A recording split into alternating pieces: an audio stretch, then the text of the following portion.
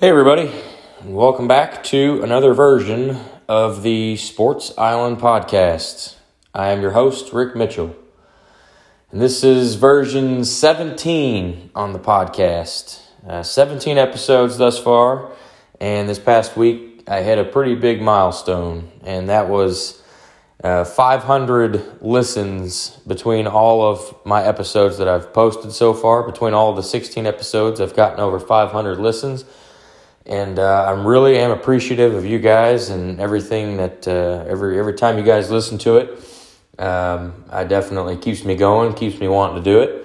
So I appreciate the support, and I hope that you guys continue to listen and catch up on all the sports news, because that's really what this podcast is designed for. It's to help get you caught up on all the important sports news and topics, and give you my spin and my take on some of those. So just really am appreciative of all the listens so far through 16 episodes. But we begin the 17th episode like we normally do every week, and that is the PGA Tour. And last weekend, the PGA Tour was in Las Vegas for the second week in a row, and it was the CJ Cup at Shadow Creek. And that was, of course, in Las Vegas, Nevada. And this CJ Cup was originally supposed to be played in Jeju Island, Korea, but the PGA moved it to Vegas due to Asia, obviously, being the epicenter of the virus. So you look at the field for the CJ Cup, and it was quite the field, right? We had all the big-name golfers. Dustin Johnson had tested positive for the virus at the beginning of the week last week, so he was a no-go, but the field still had quite a few top-ranked players, and I would say this is probably the golf tournament that I watched the most out of any of the last four, really, since the U.S. Open. I just haven't really been tuning in a whole lot because it hasn't really been big-name fields and just big tournaments, and so this was the first one, like I said, that I tuned into for quite a bit. And at the end of it, CJ Cup at Shadow Creek, your winner was Jason Kokrak with a score of 20 under par. And that was his first career PGA Tour victory. And, you probably have seen his name up there, in some tournaments. But for him to get his first PGA Tour victory, it's especially in a big field like this with a lot of good players, that's got to make him feel good. Second place was Xander Schauffele, who we'll talk about here in a minute. He was one of my picks to click. He finished at 18 under par. And we had a tie for third place at 17 under par, and that was Tyrrell Hatton and Russell Henley. Now, as the weekend went on, it was pretty clear. Russell Henley started out, and Tyrrell Hatton both. I guess you can throw Xander Schauffele in there too. Those three guys kind of hit the ground running on Thursday and Friday of this tournament. And it was pretty clear that the way that those three were playing, that they were going to be up there. And then Kokrak's weekend round, he just, they talk about moving day being Saturday, and boy, he did that. He jumped up there, and then on Sunday, my God, he went 7 under on Sunday and really just kind of put this thing to bed. But, Xander had a chance late. He had a late bogey. I think it was on 16. He got a bogey, dropped him a shot back. But Kokrak got up there on that 18th hole, and he just mashed a 320 or 330-yard drive right down the middle. And you knew, after he hit that drive, you knew it was over. But, yeah, Kokrak's your winner. But my Rick's picks to click from this past weekend's CJ Cup at Shadow Creek. So last week I went 3-0. Week before last, I was 0 for 3. So not great. But this weekend was in between. I went 2-1. I clicked on 2, missed on 1. And we'll start off, my picks to click from this past weekend were, the first pick I gave you was Matthew Wolff. and he was coming off of back-to-back second-place finishes. And he was playing really good golf. And, yeah, he just... I didn't see him finishing outside the top 25 based on his recent performance. But, oh my God, he just went out there and completely shit the bed to the tune of 11 over par for a final score, which placed him 73rd, third from last. And I had no idea. I did not see that coming at all. If I was to put money on my picks to click, I definitely would have lost a lot of money on that. There's no way I thought Matthew Wolff was going to finish as poorly as he did. And I had talked about last week in the preview with my picks to click that his putting he was 64 of 65 from inside of 10 feet the week before at TPC Summerlin. And I don't have his putting stats in front of me for the CJ Cup, but he went 11 over par. So it was probably atrocious. And I said if he could putt like he did at TPC Summerlin, he would do well at Shadow Creek. Well, he did not do well at Shadow Creek. So that was pretty surprising. I completely whiffed on that one. Now, my second pick to click was Xander Schauffele. And I just mentioned him a little bit ago as finishing second with 18 under par. So, from the opening round, Xander really just kind of took off. And it was pretty apparent that his name was going to be up there on Sunday. And he did. He was second. He had a chance to win late. Like I said, a late bogey kind of cost him. But Xander finished second. So, that's obviously a click. And my third pick to click from the CJ Cup at Shadow Creek was Jon Rahm. And Rahm, I mentioned Rahm had never played this course before, but due to his pedigree of being as good as he is, it didn't really matter if he'd played or not, like the other two guys. But, yeah, he finished tied for 17th with a score of 7 under par. So he clicked. He wasn't flashy, wasn't fancy, never really had a shot to win, but he was kind of right there. He's in that top 25 for a click. So clicked on Xander and Rahm and whiffed on Matthew Wolff. So looking forward to this weekend. This weekend's tournament is the Zozo Championship, and that is held at the Sherwood Country Club in Thousand Oaks, California. Now, this tournament is the second of the 3 Asia tournaments that was originally scheduled for Asia that got moved to the United States. And this tournament was originally scheduled to be played at the Accordia Golf Narashino Country Club in Chiba, Japan. And last year's winner of the Zozo Championship was none other than Tiger Woods. It was cool to see him get a win. That was his first win since his previous win at the Masters. And, he's back in the field this week to try and defend the Zozo Championship. But I don't really like him this week. He hasn't played since the U.S. Open, and he didn't look great there either. So, I'm not feeling great about Tiger this week. It's a great story. It's amazing that he's still as good as he is, getting up there in age. But, man, we'll just jump right into my picks to click for this weekend's Zozo Championship. And we'll start off with Tyrrell Hatton. He's number 9 in the world rankings, and he's coming off of back-to-back top 5 finishes. Now, I mentioned just a minute ago he finished tied for 3rd last week at Shadow Creek. But the week before last, he played in a European Tour event, and he won it. So he's coming off of back-to-back top 5s, and he's been playing really well. Really, he's kind of been playing consistently well since the PGA Tour restart several months ago. And I like for him to be up in that top 25. Now, with this field specifically, it's the Zozo has basically the same field as the CJ Cup. Dustin Johnson still kind of, I think he still had a positive test and he wasn't able to go. So DJ's out this week. And then at the beginning of the week, Adam Scott tested positive for the coronavirus, becoming the 15th golfer to test positive. Now, he's out, and he's a top 10 player in the world, so you got 2 top 10 players in the world that aren't playing, but you still have all the other big names. Anybody that you can think of is playing here at the Zozo, but so Tyrrell Hatton's my first pick to click. My second pick to click is Joaquin Niemann.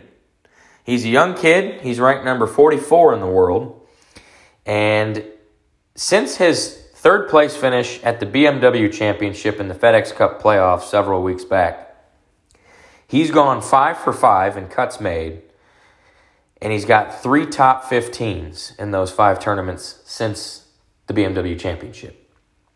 And last week at Shadow Creek, he co-led the field in greens in regulation, which means that he was hitting the greens when he needed to. And he's a good player. His name has been up there in a couple tournaments. He's another one of those, really young players that's going to be a fixture in the PGA Tour for years to come.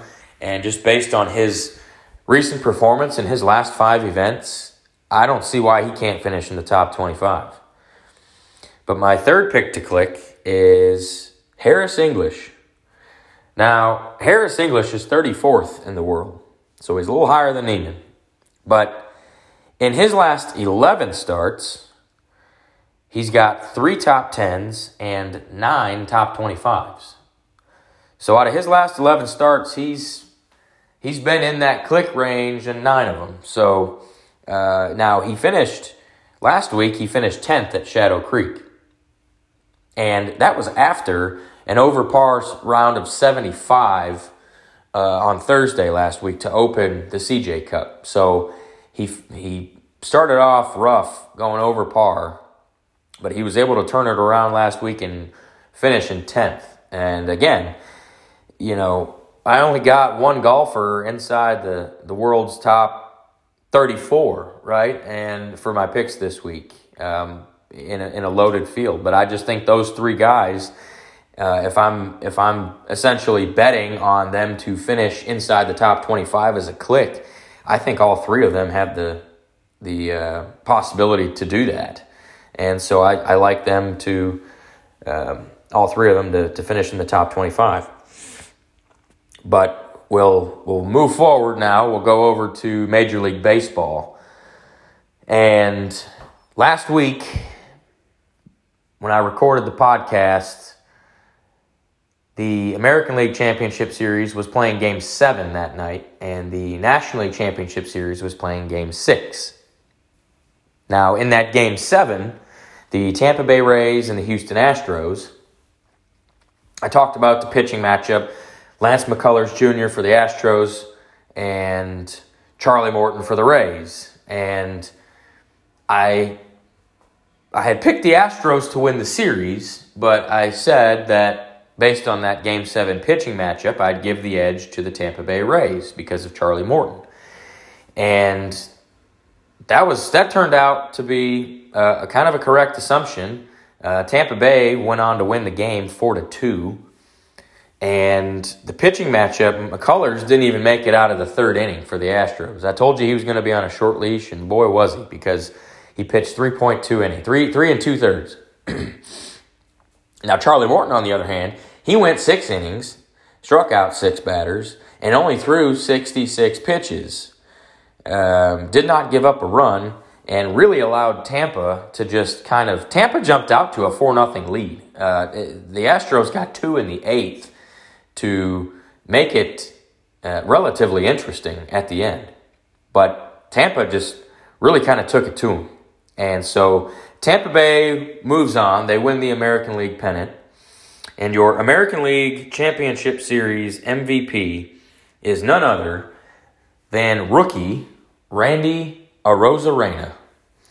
And this dude, he is the first rookie position player in Major League Baseball history to win an MVP in either the League Championship Series or the World Series. And he's just been a breakout star in these playoffs for the Rays. In the 7-game series against Houston, Arozarena just torched him. He hit 4 home runs in the series. He had a .321 batting average, a 1.152 OPS, and he hit a home run, a 2-run homer in Game 7 off Lance McCullers that went over the right center field wall. And that gave Tampa a 2-0 lead to start the game. And, man, he's just a good player. His season's been rough. What a great story. He started off, I think, tested positive for COVID. He really didn't even start playing until the last month and a half of the season. And he comes into the playoffs and just torches everybody. So he really kind of carried the Rays through that series. And without him, you're probably looking at an Astros win. But Arozarena, your ALCS MVP. So that game finished up on Saturday. Now, the other game Saturday that I talked about last week was Game 6 of the National League Championship Series between the Los Angeles Dodgers and the Atlanta Braves. My apologies. My mind went blank. The Atlanta Braves and the Los Angeles Dodgers. Now, that pitching matchup that I talked about for Game 6, it was, for the Dodgers, it was Walker Buehler. And, for the Braves, it was Max Fried. And I gave the edge to the Dodgers. I picked the Dodgers to win the series in 7 games, and I stuck to that. But that pitching matchup in Game 6, I gave the edge, obviously, to the Dodgers with Walker Buehler. And I said we were expecting 6 or 7 quality innings from him, and he gave him 6 good innings. And he looked dominant out there, really. And just the Braves never really could get the bats on it. And the Dodgers won Game 6. So that went to Game 7 on Sunday.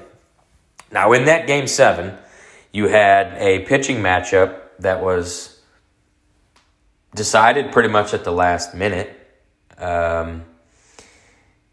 Neither starting pitcher, it was Dustin May for the LA Dodgers, and for the Atlanta Braves, their starter in that game was Ian Anderson. Now, this was a bullpen game. All the aces for both teams had been used and pitched recently, so they couldn't throw an ace out there in Game 7. But Ian Anderson, he ended up going 3 innings for the Braves, only giving up 2 runs, but he threw 73 pitches in 3 innings. So they yanked him out of there, and the bullpen took over the rest of the way for them on that. Now, on the Dodgers side, Dustin May kind of got the late call to start, and he only threw 1 inning. And he gave up 1 earned run, walked 2 batters, and threw 18 pitches. So the bullpen for the Dodgers ended up throwing 8 innings, the rest of the game. Now, they did use, for the final 3 innings, the Dodgers used Julio Urias, who is one of their starters, but he was able to only throw 39 pitches through 3 innings, completely shut out baseball, no hits, no runs, no walks, and no strikeouts. But when you're pitching that efficiently, you really, as long as you're getting outs, that's all that matters. So he was able to shut the door. The Dodgers won Game 7 4-3. And so that was, the Dodgers ended up winning the last 3 games of that series to make my prediction be correct on that, Dodgers in 7. It's a great series. The Atlanta Braves are a great young team, and I would expect to see them in the playoffs probably for years to come, really. They just seem to keep getting better. Now, your National League Championship Series MVP was Corey Seager. And Seager, man, talk about Arozarena. Seager did the exact same thing on the National League side. Corey Seager, in that National League Championship Series, he hit 5 home runs and 11 RBIs in that series alone, which was a landslide victory for the MVP.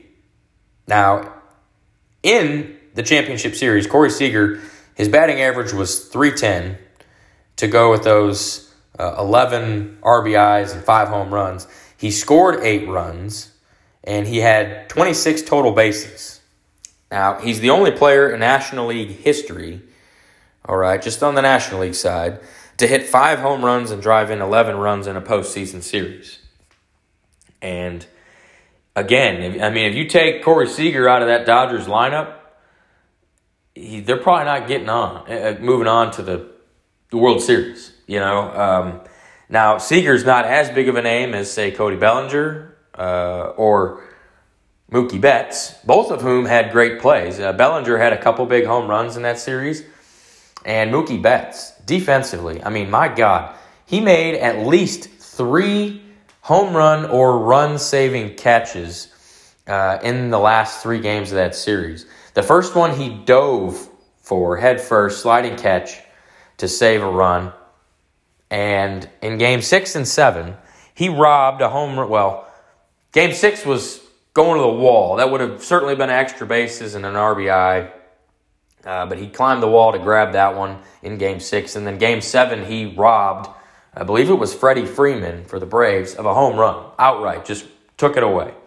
And, you're not paying the guy $350 million for nothing. But you really got to see how good Mookie Betts is. He is a difference maker. He may not always appear to be that on the offensive side, although, the World Series we'll talk about here in a minute. He's had a really good game so far in that series offensively. But you're paying Mookie Betts. He's a Gold Glove winner the last 4 years in a row in the outfield. So he's just a 5-tool player and really one of the best players in the league. But that sets up the World Series matchup, and that's the Tampa Bay Rays and the Los Angeles Dodgers. And this World Series is here in Arlington, Texas at Globe Life Field. Now, the Dodgers just got done playing 11 games at Globe Life Field for their playoff round. So the Rays didn't play at Globe Life Field at all this season because of the way the MLB did the schedule. So because the Rays are in the AL East, so they played the NL East teams, right? The Texas Rangers are in the American League West, so the National League West got to play here. But the Rays haven't. So Dodgers played here between the regular season and the NLCS. The Dodgers have played 11 games here at Globe Life Field this year, and the Rays have played 0. And if you remember, Globe Life Field just opened this year for its inaugural season. So neither team really has home field. The fact that neither of them are, you got a team from Florida and a team from California playing in Texas, kind of the halfway point, I guess. But if you're going off a home field, I'm going to say probably the Dodgers have the advantage just because they've played 11 games at Globe Life Field and the Rays have played 0. And since there'll be about 11,500 fans permitted at each game of the World Series, which I read that all the games were sold out already, you're probably going to have more Dodgers fans in the stands than you will Tampa Bay Rays fans. So it might get a little noisier for the Dodgers than it would the Rays. So if you factor in those two things, I'm going to say that the Dodgers probably have a little home field advantage, and they're going to be the designated home team based on a better regular season record. Now, Tampa Bay was the number 1 seed in the American League, and Los Angeles was the number 1 seed in the National League. So you have both number 1 seeds making it to the World Series. But because of the better regular season record, the LA Dodgers are designated the home team. So if you factor all of that in, I would say the Dodgers probably have home field advantage. Now, Globe Life Field is an artificial turf in the infield, which is what Tampa Bay plays on at Tropicana Field. So they may be a little more familiar with the way the ball bounces since they play there and on a turf field. But, if we're looking for predictions, the World Series is already 3 games in. I'm recording this on Saturday. Game 3 was last night. The Dodgers won that one 6-4. They have a 2-1 series lead as it sits right now. Those Dodgers are up 2 games to 1. And I think the Dodgers probably win the World Series. But you know what? For my official prediction on record, I'm going to pick the Tampa Bay Rays.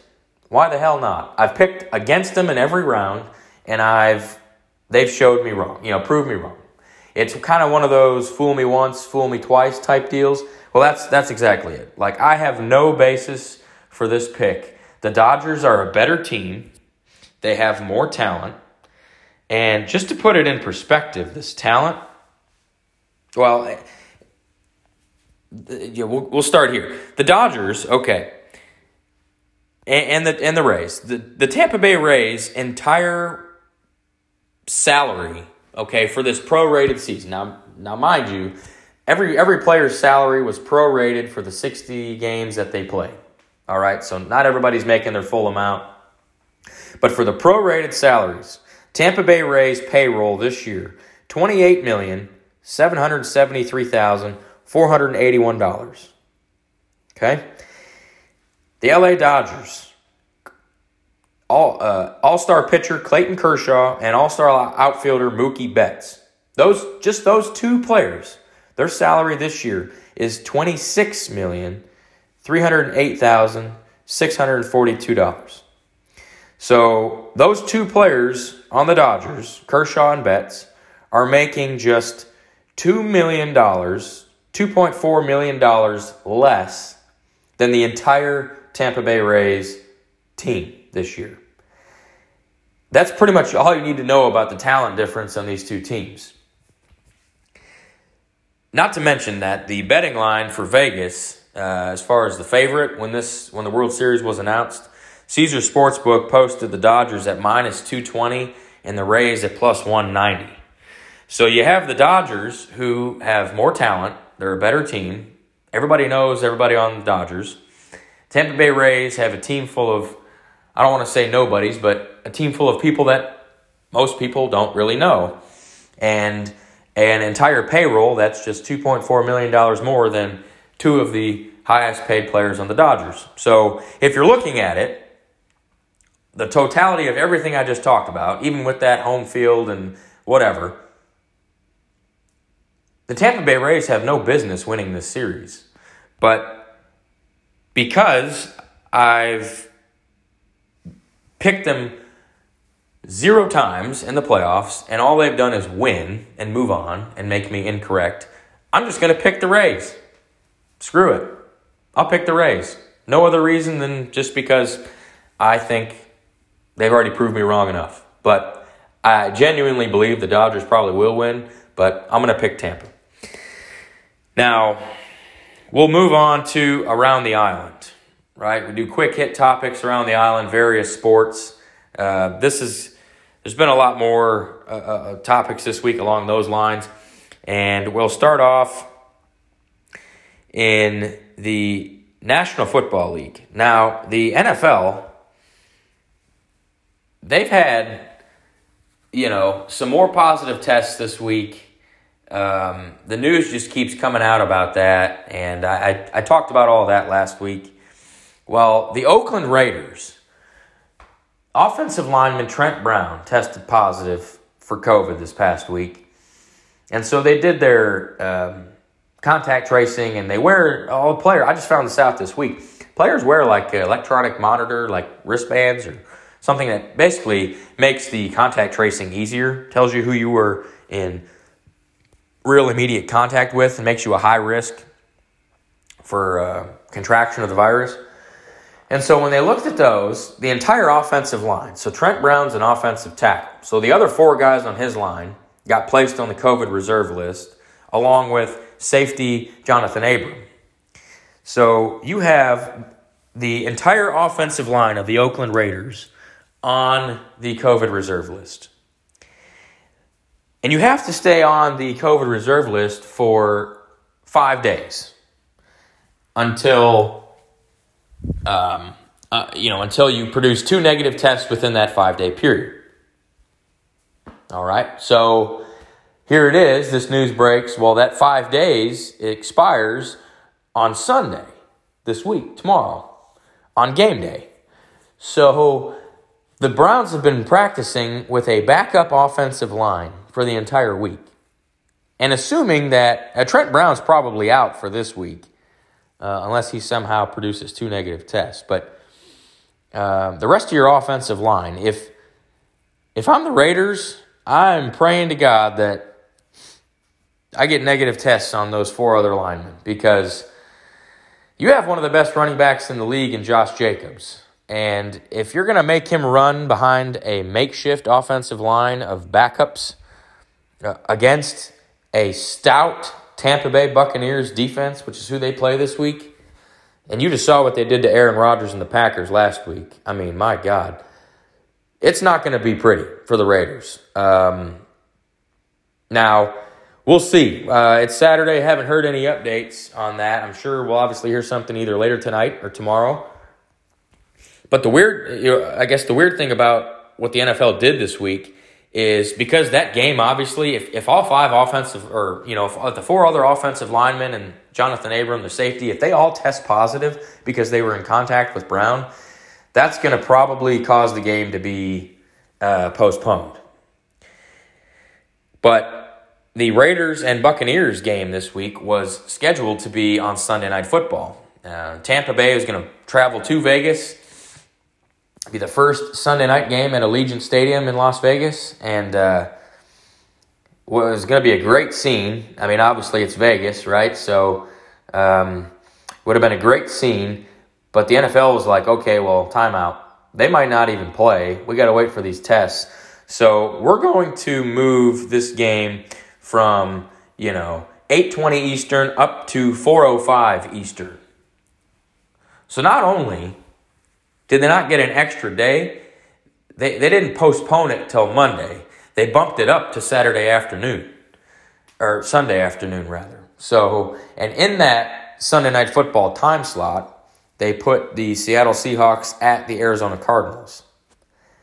Now, that's a damn good game. And truthfully, I'd rather watch the Seahawks and Cardinals than I would the Buccaneers and Raiders. But because that game is in question, I guess, right now, that's why the NFL went ahead and made that switch. But if I'm the Raiders, I'm pretty pissed off because I don't have an offensive line right now, and I could use an extra day to make sure those tests are negative and at least maybe get one day of a walkthrough or something done instead of just showing up and playing. So if I'm the Raiders, I'm pissed off. I would have wanted my game to get moved to Monday, possibly Tuesday, instead of getting moved up to 4 hours earlier than it would have been played. But yeah, that's something to keep an eye on. They did that just in case, the NFL. I'm really curious to see how the rest of these tests turn out. Because if the Raiders lose their offensive line, then my goodness, that game is going to get ugly in a hurry. But staying in the NFL real quick, the breaking news from yesterday, this is wide receiver Antonio Brown. Now, he had a Pro Bowl after Pro Bowl seasons in Pittsburgh. And, he got into some legal trouble. He's had some mental health issues. People think he's crazy. Whatever the case is, the fact is he's been posting workout videos. He worked out with Baltimore Ravens quarterback Lamar Jackson in the offseason. He's been wanting to get back into the league. He had a mandatory 8-game suspension that got put into place from this past season. So he wasn't even eligible to play until week 9 this year. Well, we're coming up on that, and it's week 7 right now in the NFL.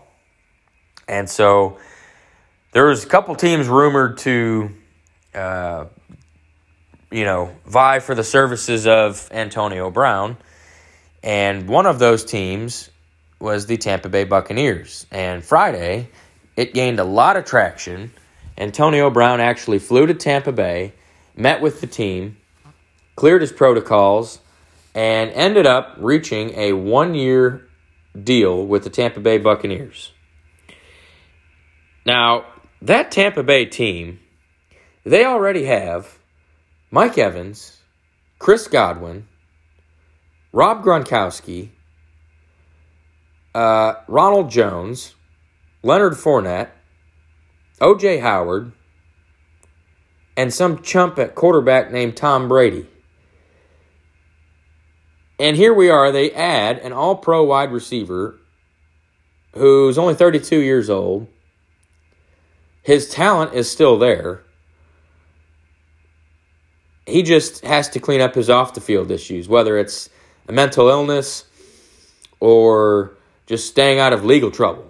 He's got to clean that up and prove to the Buccaneers that, he can still be a worthwhile investment. But if you're looking at it from a purely talent standpoint, I mean, good Lord, that team is and they just demolished the Packers this past weekend. Like I talked about, their defense made Aaron Rodgers look highly pedestrian.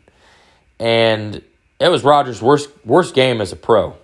And if you're a fantasy football player, he only got 3 points last week. So that's how good the Buccaneers defense was, holding Aaron Rodgers to 3 points in fantasy football. But it's another one of those, the rich get richer. I mean, Tampa Bay is going all in for a Super Bowl this year. And, man, they're going to be exciting to watch. If Antonio Brown can come in there and perform, even we'll say 75% of what he was. He played one game for the New England Patriots last year before he went through all his legal stuff. And in that game, he still had, 60 yards and a touchdown on 4 or 5 catches. So the dude can still play, These workout videos he's posted, man, he looks good. He worked out with Russell Wilson as well because the Seahawks were rumored as another team that was going to try and sign Antonio Brown. So he's worked out with Russell Wilson and Lamar Jackson, among other guys, of course. But in those videos that were posted, dude, he looks really good. He looks like he's been working out this whole time and maybe finally getting his mind right. So if you didn't have the Buccaneers as one of your favorites in the NFC before this signing, you probably want to pencil them in for at least a playoff appearance. And, they're looking pretty good to make a run at the Super Bowl this year. So keep an eye on that. But we will zip over real quick to the National Hockey League. Now, longtime NHL broadcaster Mike Emrick, Doc Emrick, his nickname's Doc. Doc Emrick he announced his retirement from broadcasting this past week. And Mike Emrick, he spent 47 seasons calling pro hockey. He's called 45 Game 7s in the playoffs. He's called 22 Stanley Cup Finals, 14 NHL All-Star games, and he's called Olympic hockey 6 times in his career. He is the GOAT of NHL broadcasting, and I wish him well in retirement. I'm going to miss him because if you've watched any kind of hockey on NBC in the last, however long he's been with NBC, you've heard his voice.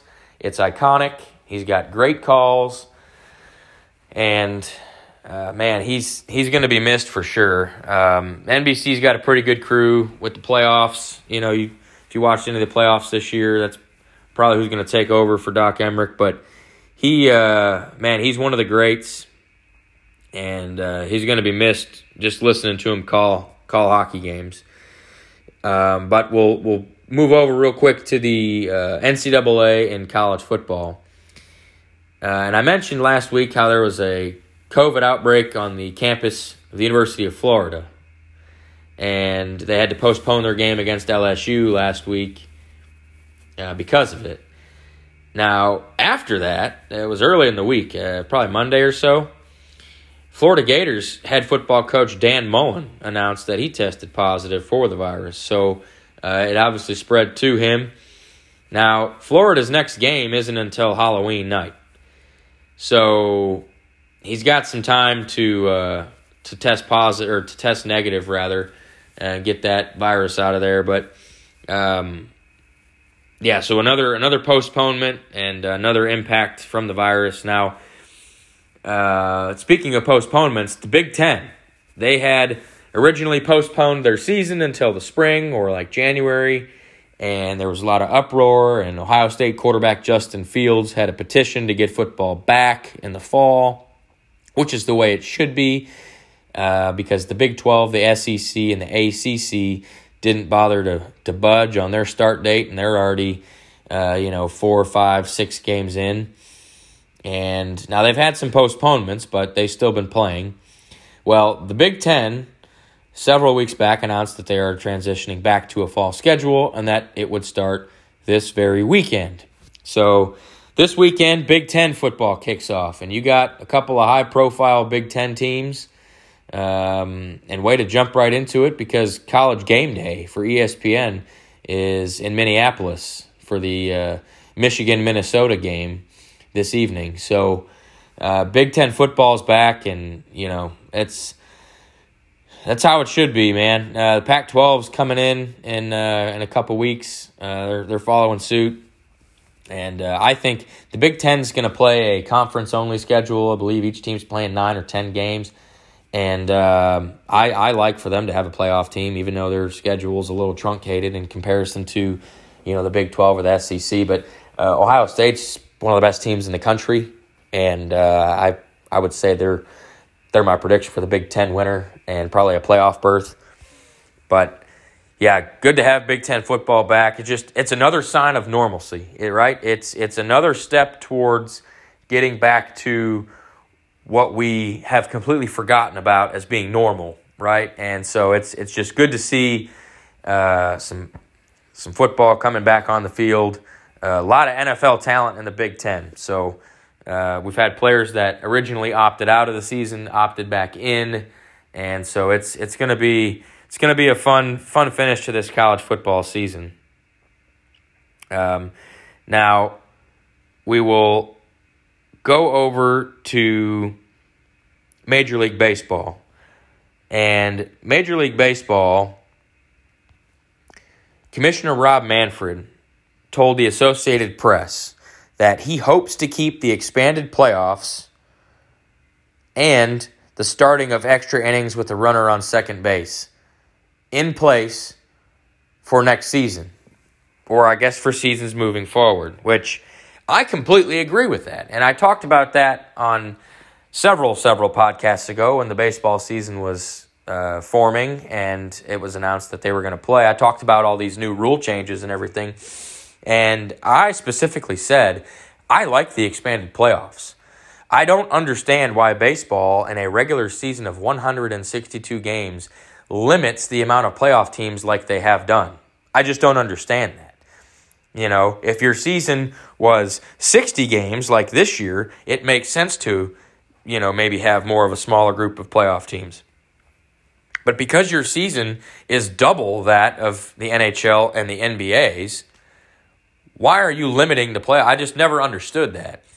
So now that they're starting extra innings with a runner on second base, I think that's, like I mentioned that a while back, that's the NHL's equivalent to a 3-on-3 overtime in the regular season. You're trying to get somebody to score, trying to get the game over, so you're not having marathon games. So, I like that. I think it's interesting. But I'm with Commissioner Manfred on this. I think I'd like for both of those rules to stay in place. And, ultimately, I guess that's up to him to make that happen. So we'll have to see if that comes to be, because, those are both really good rules, and who's not for an expanded playoffs, right? If your team has an extra chance to get into the playoffs, why not, right? Now, staying in Major League Baseball, it was just announced the other day that yesterday, I should say, Friday, the MLB came out and said that during the last week of COVID testing, which ended on Thursday, there were 3,597 COVID tests, and they all came back clean. Now, baseball has not had a positive test in the last 54 days, which is exceptional. Because if you talk about, the first several episodes into the baseball season, that's all I talked about. Positive test this, positive test that. This team's missing games. This team's missing. It was just like baseball couldn't get out of their own way. Now, they really turned it around and got it under control and kind of set the blueprint for the rest of the sports on how to handle positive tests with the season, and specifically the NFL, because the NFL's, they're not doing the bubble. They're letting every team play home and away games. And so the NFL, I think, has maybe used the blueprint that Major League Baseball did. So that was pretty important that baseball got it turned around, and to not have a positive test in almost 2 months, that says a lot about their protocols and the way that they've approached everything. But we'll move over to the NBA, National Basketball Association. On Friday, the Board of Governors met to discuss possible changes to the plans of the 2020-2021 season, which includes the possibility of playing fewer than 82 games. Now, it was said that it's been reported that the NBA is targeting a Christmas Day start for the season, right? So the NBA normally has, 5 games on Christmas Day going all throughout the day. Kind of a unique tradition that they've picked up here these last several years. But the NBA is targeting Christmas Day and a schedule of 72 games, I think is what the reported number is. So it's only 10 fewer games than what they would normally play, starting on Christmas and ending probably in that mid-April range, like they would usually end. So I think it's a good idea, and I honestly think that the NHL is going to follow the same kind of formula, because the NHL Commissioner Gary Bettman over there, he said that their target start date is January 1st, which, January 1st is only a week after Christmas. So the NHL and the NBA are looking at starting it around the exact same time. They both play 82-game regular seasons, which I would assume that both are probably going to end up in that 62 to 72-game range this upcoming season.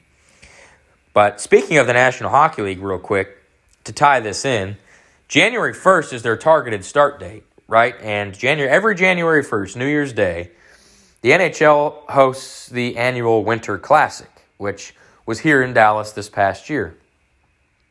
Well, for the 2021 season, it was announced that the Winter Classic is going to be in Minneapolis, Minnesota. The St. Louis Blues and the Minnesota Wild playing outdoors at Target Field. And that was, of course, scheduled for New Year's Day. Well, this past week, the NHL announced that game, along with the All-Star Weekend, which was scheduled for January 29th through the 30th at the BB&T Center in Sunrise, Florida, those two events are getting postponed. Probably not going to happen this year, rather. The NHL is going to, the Winter Classic for next season, 2021-2022 season, will still be in Minneapolis, and you'll still have the Blues and Wild. We're just not going to have a Winter Classic this year or an All-Star Weekend, which, given the fact that they're trying to shorten the season, or probably will shorten the season to finish as close to that normal end date of mid-April as possible, with the playoffs starting mid-April and finishing up in June. If that's the goal, they probably do need to eliminate All-Star Weekend. I get the concerns for the Winter Classic because you get, 60,000 people in a baseball stadium or whatever, and, it'll get a little packed in there. But, with the NBA and the NHL, I think they're probably going to follow similar schedule formulas, right? Like I said, I think it's going to be between 62 and 72 games for each league, and I think they'll try and finish as close to their normal finishing date as possible. But that'll be something to keep an eye on for sure, just because, both of those sports literally just got done. NBA champion Los Angeles Lakers won last week, and the week before that, the NHL Stanley Cup champion Tampa Bay Lightning won a couple weeks ago. So they literally just got done with their seasons, and, they got to get off-season workouts and training camps and all that stuff in the next 2 months, and that includes, your holidays in between. So, the NHL draft was a week and a half ago. The NBA draft is in November. So these rookies aren't going to get a whole lot of time to go to their development camps and training camps, and they're just kind of get thrown into the fire. But, if we can get back, if we can get sports back to, again, normalcy, right? That's the goal. This pandemic is still kind of going on here, and the ultimate goal is to get back to normal, and sports has been a huge part of that here these last few months. And just, I know I speak for a lot of people. I'm just very grateful that sports was able to find a way to get back out there and get us some entertainment, because those couple months without anything was very, very rough. But that's going to wrap up the 17th version of Sports Island. I appreciate you guys taking the time to listen. As always, rate, review, and subscribe. And I look forward to talking to you guys next week. Stay safe. Be well.